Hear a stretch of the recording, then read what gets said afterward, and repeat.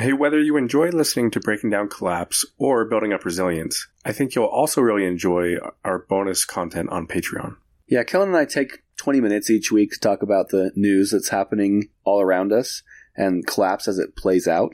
We like to have a little fun with it, but also make sure that you're aware of what's going on in the world of Collapse. We look forward to having you join us there. The link to join us on Patreon is in the episode description. Everyone knows therapy is great for solving problems, but getting therapy has its own problems too, like finding the right therapist, fitting into their schedule, and of course, the cost. Well, BetterHelp can solve those problems. It's totally online and built around your schedule. It's surprisingly affordable too. Connect with a credentialed therapist by phone, video, or online chat, all from the comfort of your home. Visit BetterHelp.com to learn more and save 10% on your first month. That's BetterHelp, H-E-L-P. It's that time of the year. Your vacation is coming up. You can already hear the beach waves, feel the warm breeze, relax, and think about work. You really, really want it all to work out while you're away. Monday.com gives you and the team that peace of mind. When all work is on one platform and everyone's in sync, things just flow. Wherever you are, tap the banner to go to Monday.com. Burrow is a furniture company known for timeless design and thoughtful construction, and free shipping, and that extends to their outdoor collection. Their outdoor furniture is built to withstand the elements, featuring rust-proof stainless steel hardware, weather-ready teak, and quick-dry foam cushions. For Memorial Day, get 15% off your Burrow purchase at burrow.com/ACAST and up to 25% off outdoor. That's up to 25% off outdoor furniture at burrow.com/ACAST.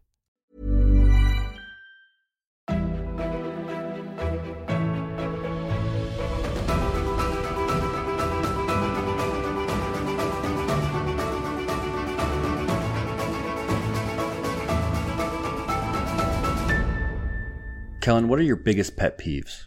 Ooh, I'm sure I've got plenty of them. You know, one that comes to mind, and it's probably because there are certain family members who do this in my extended family, is when people have to take like a normal moment and set it up so it looks more perfect than it is to take a picture so they can post it on social media. And maybe it's because I hardly use social media and something about not being genuine bothers me. But in those situations, it just drives me nuts. That is a very specific pet peeve. I like that. What about you? I was just going to say something generic like I hate people who drive slow in the left lane or people who don't use their blinkers. I mean, those are specific items. They are, but everyone has those pet peeves. But how many people would list when their sibling tries to set up a normal moment for a very special social media picture or something? Do you ever say anything to them, to your family members when they do that? Sometimes I kind of passively aggressively tease them. How does that work out? Passive aggressiveness. Just as good as passive aggressiveness always does. Yeah, well, obviously, the reason I ask, the topic of today's episode is focusing on communication. This is sort of a soft follow-up to a previous conversation that we've had around how to speak to others about collapse. And while what we're going to talk about today will apply when trying to have difficult conversations with people about collapse, maybe people who don't understand it, it also applies to nearly every aspect of life and the communication that we have with other people. I've heard it said time and time again that communication and the ability to build relationships are some of the most important preparations that one can have going into collapse. A lot of people focus on the gear or they focus on really oddly specific skills and things like that. And while those are important, the fact of the matter is we are all going to have to rely on each other so much. And the people who can learn to communicate with each other, to build trust and to rely on each other are the ones that are most likely to find success in the hard times ahead. Yeah, I think that's absolutely right. In normal life right now, day to day, there are lots of opportunities for important conversations and oftentimes difficult conversations. But you can imagine just how difficult some of the conversations would be as collapse plays out further. And so much of what this podcast is about is trying to build awareness and bring these subtopics within the overarching topic of collapse to the surface and help people understand the problems that are going on. But as more and more people become a part of what you could call the collapse community, they come in with all different backgrounds and opinions. And I think you see it even in the collapse subreddit, where there is a lot of bickering and arguing. And I think there's an opportunity to turn those into more productive conversations for the people that are at least willing. Yeah, when you think about all the problems that the world faces, and then you look at the way that discussions are held around those problems, they are typically extremely petty. When you look at the way politicians interact with each other, especially in the US right now, it's a circus. And it's so frustrating to see whose people are supposed to be representing us have childlike name-calling arguments when they should be having these extremely important, life-changing conversations. But you can also just look at most interactions, especially online. Any comment section of any article or any YouTube video or whatever it is just full of terrible communication. And all of that only serves to sort of exacerbate the problems that we're seeing. And you just mentioned that it's something that we see within the collapse subreddit as well. It's normal. It's a normal part of life to be surrounded by people who have differing opinions, who have differing values, who make different choices that, that we don't agree with necessarily. But if there's going to be any success to be had, whether it's on a large scale, whether it's on a much smaller scale in local communities or even within families, there has to be a sense of collaboration and of appropriate communication, or it'll all fall apart. Yeah, when it comes to the present and the future in relation to collapse, communication has got to be one of the most important skills any of us can develop. So with that in mind, Corey and I want to introduce some things that we have found to be very insightful. A lot of this comes from a book and a framework called Crucial Conversations. It's a really popular book. It's been used for a number of years now, mostly in business settings. And frankly, like other business books and self-help books, there's a lot of fluff in it, and there's some things in it that are kind of corny. So if you haven't already and you decide to go read the book, you might roll your eyes several times while reading it. But one of the reasons that it has gained popularity is because it introduces some tools that are very helpful. I've used them, and honestly, it's helped me at work. It's helped me with my family. It's helped me in a number of situations when I've had to have a crucial conversation. And so it seems like it's really important to bring that up within this context of collapse.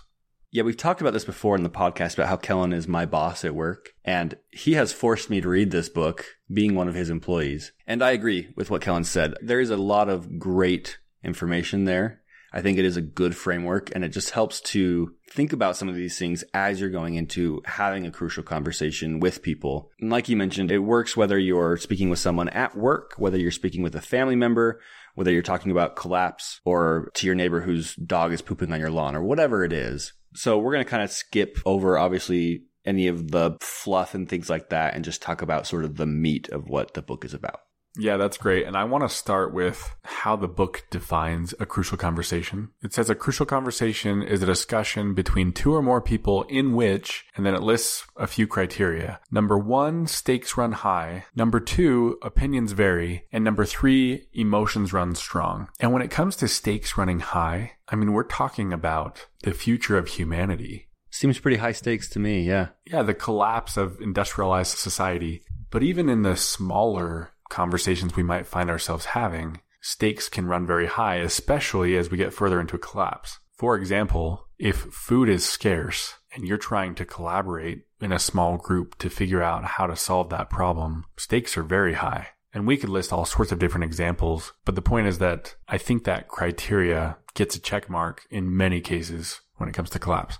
And even in a more immediate sense, you've just referenced something that may happen far down the road during a famine or supply chain breakdown. But even, the conversation that you have with your uncle at the Thanksgiving table about climate change, where he's going off on some rant about how it's some liberal farce, whatever.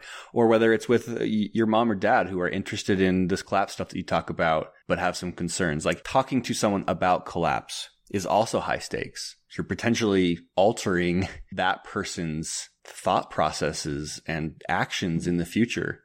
Just as a quick example, I just found out today my mom has started listening to the podcast. She is 15 episodes through. Hi, Mom.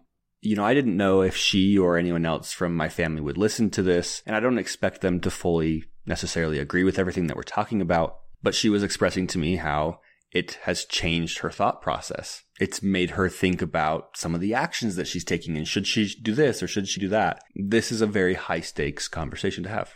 Yeah, well said. So the second one was opinions vary. And I think this is a really important one to take a moment on, because there are so many different opinions, even within this kind of subculture of people who believe collapse is going to be a reality, even from experts. Like when we talked to John Michael Greer, we brought up a question about climate change and he kind of disregarded it. Like he didn't seem too worried about it. When we talked with Joseph Tainter, we asked him what was his biggest concern for the future, and for him it was climate change. And so these are kind of leading experts in the realm of collapse, and yet they probably have a number of things that they disagree on. And then there are just all sorts of sort of subcultural disagreements, right? Just specifically talking about the subreddit, which, look, we talk about the subreddit a lot. And I want to make a quick point that that's not the only place that people are talking about collapse. It's where I found it. So we talk about it a lot. But there's always conversations around, veganism versus meat eaters and antinatalists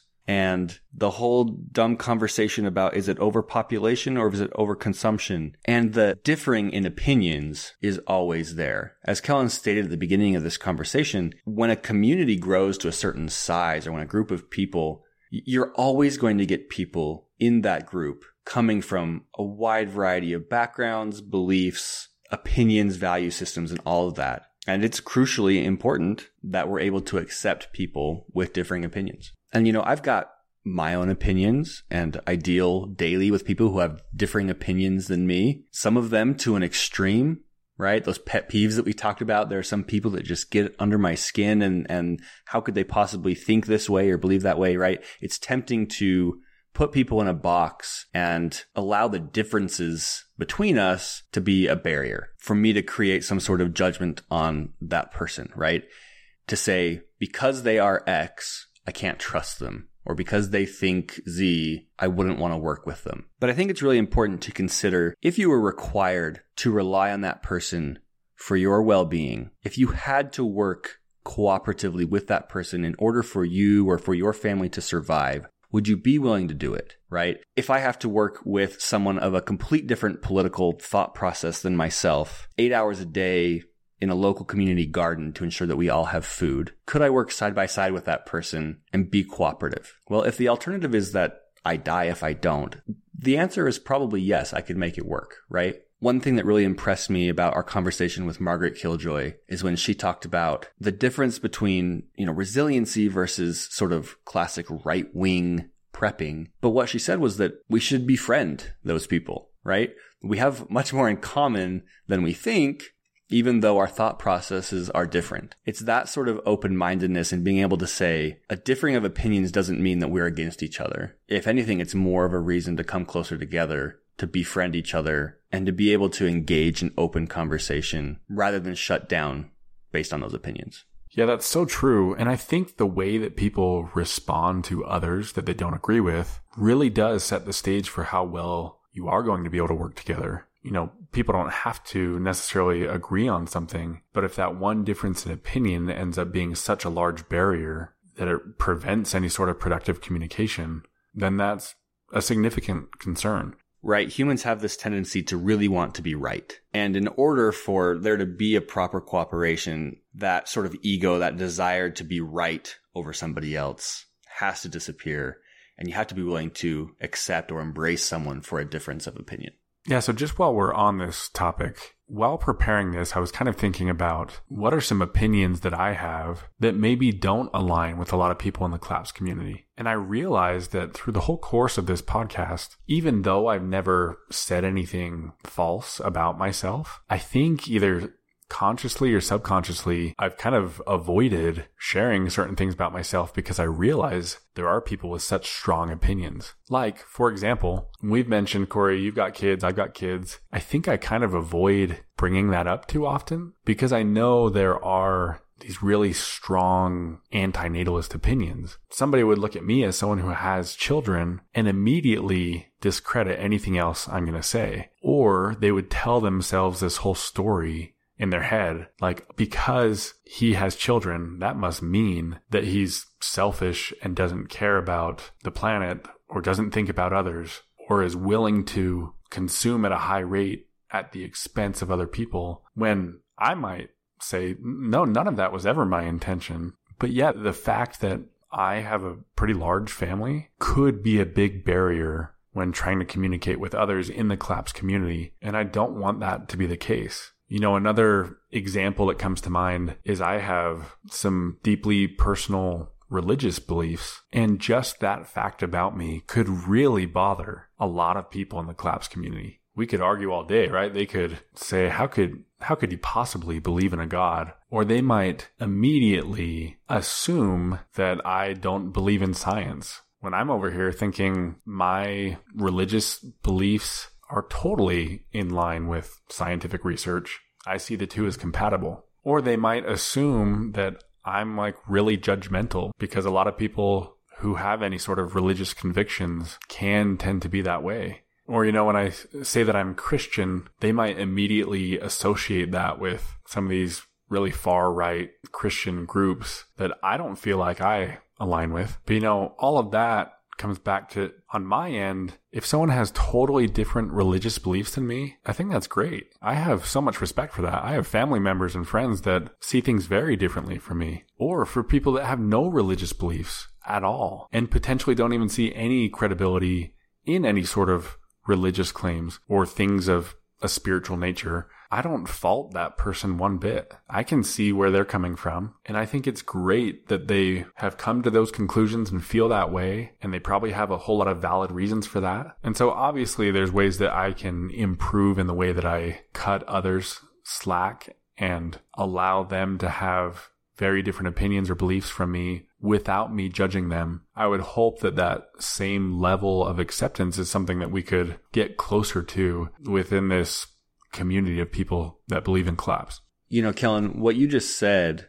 may surprise some of our listeners, and others, they may be like, oh yeah, I figured as much. You know, I don't know. And I agree with you that it's kind of nerve-wracking to talk about ourselves. And we don't talk about ourselves much on the podcast, partly for this reason and partly because the podcast isn't about us, right? But I felt that same hesitation as you to give up any sort of like personal information in that regard, because I feel like, man, I'm going to be judged by this and maybe people would stop listening to the podcast, right? And that may very well be the case. There will likely be people who will listen to this, and this is the sad part, but they'll say, oh, Kellen and Corey are religious in any way at all, and therefore I no longer feel like I can trust them or relate to them or something like that, right? We had this happen when we talked about veganism in an episode towards the beginning. We simply said that we weren't vegans. It would be hypocritical for us to promote veganism when we ourselves weren't living that. However, we did feel that it was good to decrease the amount of meat and that we felt like we were decreasing the amount of meat that we were consuming. And we got messages, you know, people saying, I can't listen to you anymore. There was negative reviews saying they lost me at the veganism part and I'll never listen to them again because they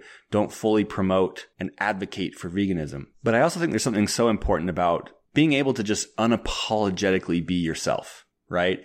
And be with the people who are going to accept you for who you are, for what your beliefs are, for what your opinions are. They don't have to necessarily accept your opinions, right? I am more than willing to accept that. You know, for example, there are tons of issues with organized religion and problems that stem from that. And I hope that you would be willing to accept that there's also a lot of good that can come from it as well. You know, one of these things that concerns me sort of along the lines that you've mentioned, you know, as recently as 4 or 5 years ago, I was technically impoverished. You know, I had a kid, I was making $13 an hour, no benefits. I was in a really tough spot financially. And things have changed for me and my family in the last few years to a point now where I am middle class. But I've always been concerned, you know, what would people think if they knew that I was building a decent sized house? right? Or that I wasn't living some minimalist lifestyle. Now, we've never claimed that, and we've always made it very clear that it would be hypocritical for us to pretend that we were the perfect example of what an environmentalist should be, for example. So anyways, that was a bit of a tangent, but to sort of wrap that up, there's a lot of different lifestyles out there, and there's a lot of different viewpoints and opinions and values and things that people come from. And, how great it would be if we were all willing to sort of accept each other for that, if we were all willing to cut each other some slack, be willing to appreciate the differences that we all have, and not, make snap judgments of each other based on really the little that we know about each other. Yeah, just quickly on that note, there was a comment somebody made, this was a couple of years ago on the subreddit. I didn't see it at the time, but I saw it recently. And it was something about having children. And this person was just getting totally thrashed in the comments. But one comment in response to the conversation that was taking place was this one that I found really interesting. This person said, "One of the features of collapse is the blame game, and many here are indulging in it. Millennials blame boomers, vegans blame non-vegans, socialists blame capitalists, etc., etc. We need to blame someone. Someone must be guilty of this predicament, that this is the nature of complex societies, that complex societies are an anomaly is something we cannot and will not accept, even if that is the truth." And so we mentioned things like having children, eating meat, having personal beliefs of a spiritual or religious nature. And those are personal choices that people make. Everyone has the right, given the opportunity, to decide for themselves how they want to live their life. We've always talked about being descriptive but not prescriptive on this podcast. But the point here is that we could probably list a million ways in which opinions vary, and opinions can vary within the context of collapse, which, going back to this framework, checks another box that there will be crucial conversations. So again, number 1, stakes run high, which we talked about. Number 2, opinions vary, which we just went over in detail. And number 3, emotions run strong. And I think perhaps all that needs to be said for that one is that with all these different opinions, we're talking about core values that people have and decisions that potentially have big implications. This is sometimes at the very root of who people are. And so we can anticipate, and we see lots of evidence that yes, emotions run strong when it comes to collapse conversations. Okay, so all of that was just to identify that what we're about to have is a crucial conversation. But I guess let's maybe dive into what is the framework for what that conversation should look like, how to make sure that these crucial conversations are being carried out effectively. Yeah, good idea. And to get into that, here's a statement from the book. It says, "People who are skilled at dialogue do their best to make it safe for everyone to add their meaning to the shared pool, even ideas that at first glance appear controversial, wrong, or at odds with their own beliefs. Now, obviously, they don't agree with every idea. They simply do their best to ensure that all ideas find their way into the open." So in order for a productive conversation to take place, people have to feel safe enough that they can get everything out on the table, share what they're actually thinking and what they believe. And when people don't feel safe, that's when you see what the book refers to as either silence or violence. So silence is when you just kind of shut down, and it becomes any act to purposefully withhold information from the conversation. So that might be somebody just totally withdrawing and pulling out of the conversation altogether, or avoiding certain subjects and kind of trying to beat around the bush and steer clear of things that are sensitive, or what they call masking, which is kind of understating something or selectively showing our true opinions. And you see this all the time, right? When there's any sort of conflict, there are individuals who will just kind of shut down. The other one is violence, right? So there's silence and violence. Usually when we think of violence, we think of like physical acts of aggression, which obviously could happen and does happen at times with crucial conversations. But they define violence as any verbal strategy that attempts to convince, control, or compel others to your point of view. Sometimes this is like directly attacking somebody. It's belittling them or threatening them. Sometimes it's putting a label on people or ideas so that they can be dismissed or so that they fall under a certain stereotype. Or sometimes it's like dominating the conversation, trying to control and force your view on them. So both of these are counterproductive. Silence, violence, whether you're kind of going on the offensive or the defensive, they never help. And it's funny because you mentioned before how childish political conversations become. And I don't think I've ever seen a political candidate during a debate get attacked and then say like, oh, I was wrong, right? They always dig their heels in and attack back or use any of these other tactics. Or even, even if it's not admitting that they're wrong, you never see them even just say, oh, that's an interesting point of view. I can see why you might feel that way. Here's what I feel. It's always, at least the last several presidential debates, has been very defensive, aggressive, sort of an in-your-face type of response. So with this whole idea where we have to create a safe enough environment for the conversation to take place, I think this is one of the most insightful things from the book. It lists two things that you have to establish. One is mutual purpose, and the other is mutual respect. And this is one that I've tested out over and over again since reading the book years ago, and I found this to be absolutely true. So mutual purpose, you've got to get others to perceive that you're working toward a common outcome. You actually care about their goals and interests and values, and vice versa. And depending on just how high stakes the conversation is, or how different the opinions are, how high the emotions are, sometimes it's just a matter of saying like, hey, we both have the same goal here. We both want to try to reach a decision that's going to be best for everybody, or we both are trying to understand each other better so that we can walk away more informed than we were before, or whatever the purpose is. If you can call it out and say, we have this purpose together, this is a mutual purpose, it does wonders.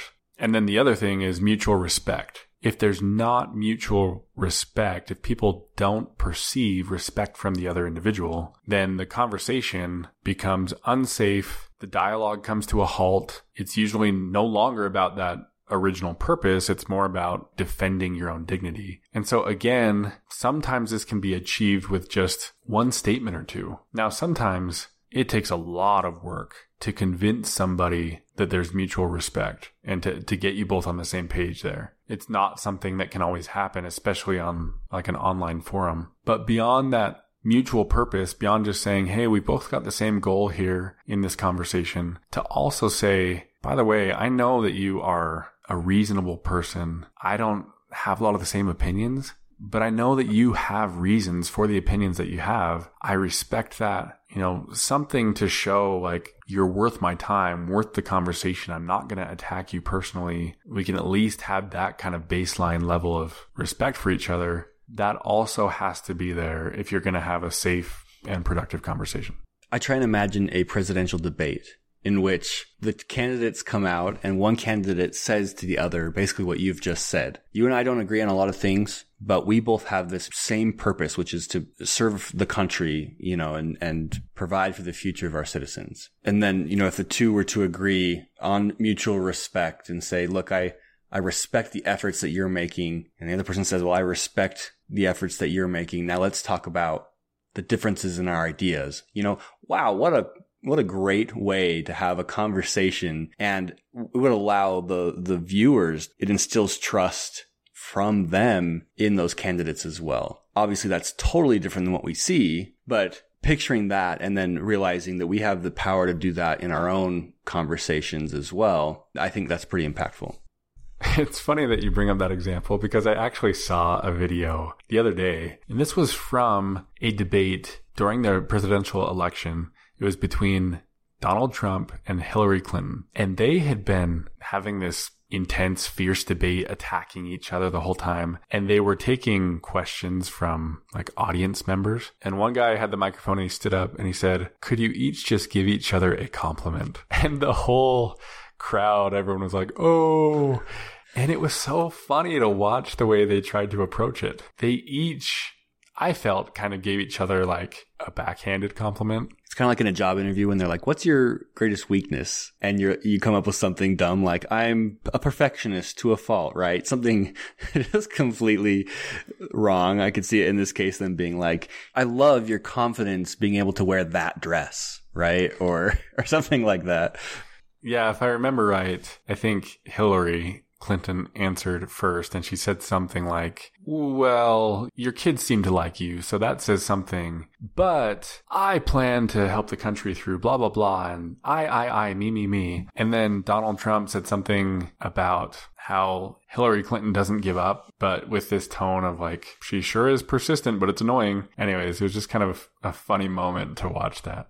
Establish mutual purpose, mutual respect. That alone will probably solve most of the issues that you would have during a crucial conversation. But to get a little more specific, we don't need to go into everything from the book. But one thing it points out is that we all tell ourselves stories, whether we know it or not. Somebody can't make you mad. They can make a statement, and then you tell yourself a story about that person's intentions or what that statement really means, or you interpret it somehow, and as you translate it through your own perception, your own lens, then you can have an emotional reaction to that. But you have to recognize you're having an emotional reaction to the story that you're telling yourself about what the person said, not to what they said. So this takes conscious effort on our part when we're having a conversation with somebody else, proactively control the story that we tell ourselves. Like when somebody says something that you are very opposed to, you can turn them from a villain in your mind into human, right? Instead of thinking like that person is evil, you can try to find why a good person would act the way that that person is acting. You know, the book also talks about turning victims into actors, turn the helpless into the able. The point is that we have control over what we choose to believe about an individual and their intentions, and we have to make a conscious effort to tell ourselves a story that's going to help the conversation be productive instead of the other way. So that kind of sets the stage for a very specific way that you can approach a crucial conversation. And I love it because it's just kind of a formula, and I've used it lots of times, and it really does work. And the formula is basically to just say what you are seeing or hearing, then to tell the person the story that you're telling yourself about that, and then to ask them for their thoughts so that they have a chance to clarify. And if you've set the stage, you know, you've got this safe environment, then it's always going to surface things that will help you come to a better understanding, help the conversation move forward in a positive way. Okay, so that last part was a lot. Could we maybe could you give me an example of what a conversation like that might look like? Yeah, so for example, let's say with my wife and I, my wife might see that I never take the garbage out unless I'm asked, and that might really bother her. And so she can either choose silence and just avoid it and let that fester, or she can choose violence. She can attack me verbally and say like, oh, you never do anything, and get on my case. Or she can present it as something much more reasonable using that formula.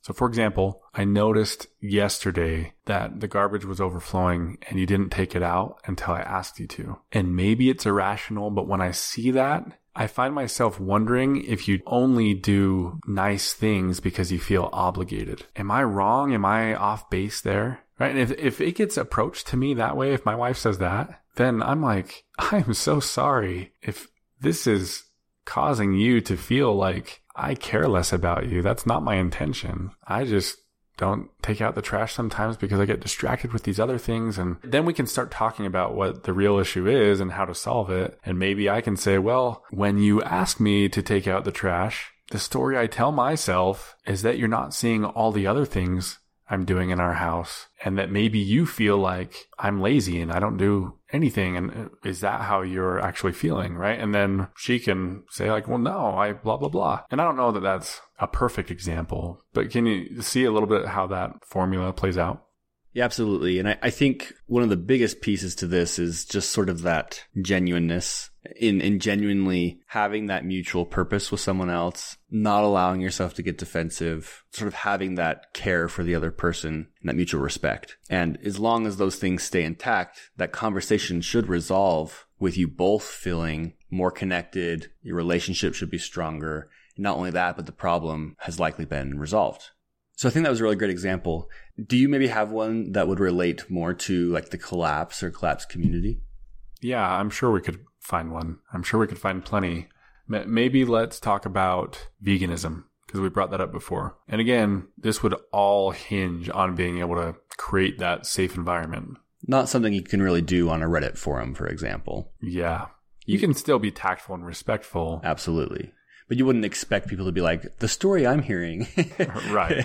on a Reddit forum for sure. Yeah, but if you're having a conversation with somebody in person, let's say, and you've been able to say, like, hey, we obviously have different views about veganism. I want to understand where you're coming from. And I think you want to understand where I'm coming from, right? See what I did there? Mutual purpose. Yep. And then maybe I say, like, and I see the way that you interact with me, the way you interact with others. You're somebody that I really respect. I feel like you're a good person. And so it would help me if we can have this conversation, right? So there it is. I established mutual purpose, mutual respect. And then how do we want to play this out? Should I be the vegan or the non-vegan? I'll be the non-vegan. You can be the vegan.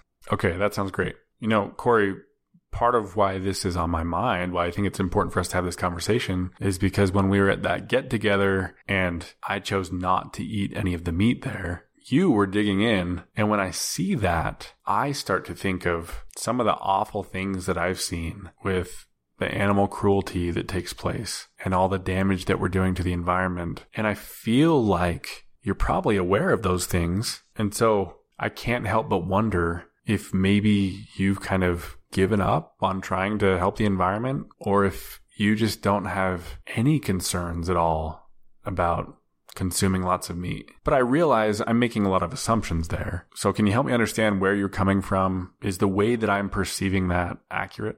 Yeah. And so I might respond something like, yeah, I am aware of a lot of the impacts that modern agriculture has on the environment. But I feel that, in my opinion, I'm just one person, and that there's no way that my actions would change anything when there are billions of other people who consume maybe just as much or more than I do.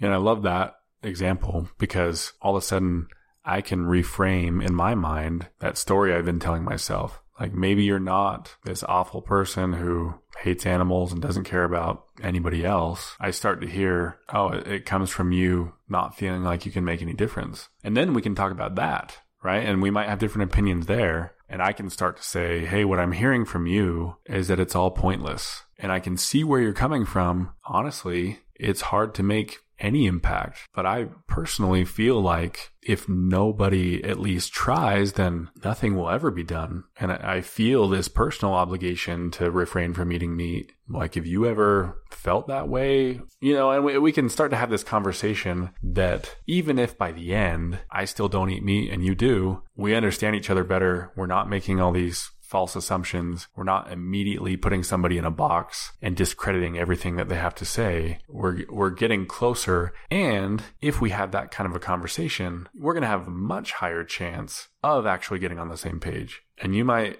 start to think like, you got a good point. Maybe I do need to be more mindful about what I consume. Or I might say, you've got a good point. Maybe I need to live in the moment and not stress about some of these bigger things quite so much. Either way, I just love that there are tools, there is a framework, there are ways we can have conversations where people can tell the truth about what they're seeing, about what they're feeling, without it ruining a relationship. Yeah, and I think that's the biggest part, because it's still not about being right. It's still not about convincing someone else of your convictions in your way. It's a way to have a conversation between two people that aren't on the same page. And by the end, whether they're on the same page or not, they can remain friends and they have come closer in understanding. The respect may even be strengthened between them, right? Even though they might be still so different in their opinions. The contrast to that is a vegan and a non-vegan having this brutal conversation where they're accusing each other of things, making assumptions, and by the end, they feel like they can't trust each other. They can't talk about things. They're each in their own box. He's the vegan. I'm the non-vegan, and it sounds weird to say it this way, but it feels like the world's just a little bit of a worse place because of that conversation.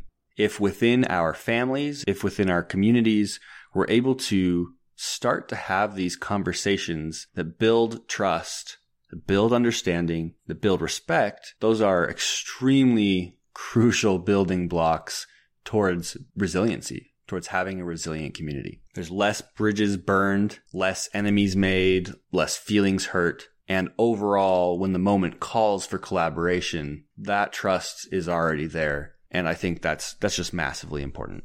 You know, if you're still listening to the podcast this far in, I think we're over 80 episodes now, it's more likely than not you've heard several things that we've talked about that you disagree with as far as opinions that Kellen or I hold. And we just want to say thank you for sort of taking this journey with us, for allowing us to continue to have this conversation without shutting the door or walking away. You know, we've had several people reach out and say, hey, despite the fact that I don't agree with you on many things, I enjoy the conversation, or I enjoy what I've learned, or I enjoy the way you've organized everything. And I love to hear that, because I would not expect everyone to agree with everything that we say.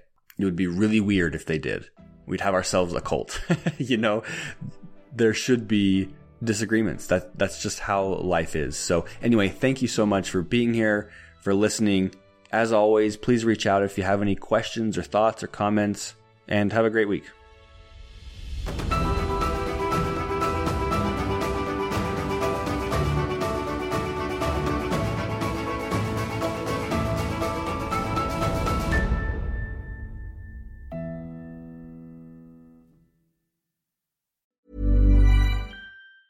Hey, it's Danny Pellegrino from Everything Iconic. Ready to upgrade your style game without blowing your budget? Check out Quince. They've got all the good stuff, shirts and polos, activewear, and fine leather goods, all at 50 to 80% less than other high-end brands. And the best part? They're all about safe, ethical, and responsible manufacturing. Get that luxury vibe without the luxury price tag.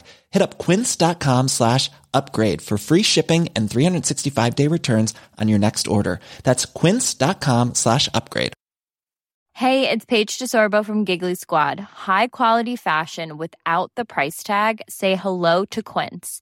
I'm snagging high-end essentials like cozy cashmere sweaters, sleek leather jackets, fine jewelry, and so much more. With Quince being 50 to 80% less than similar brands.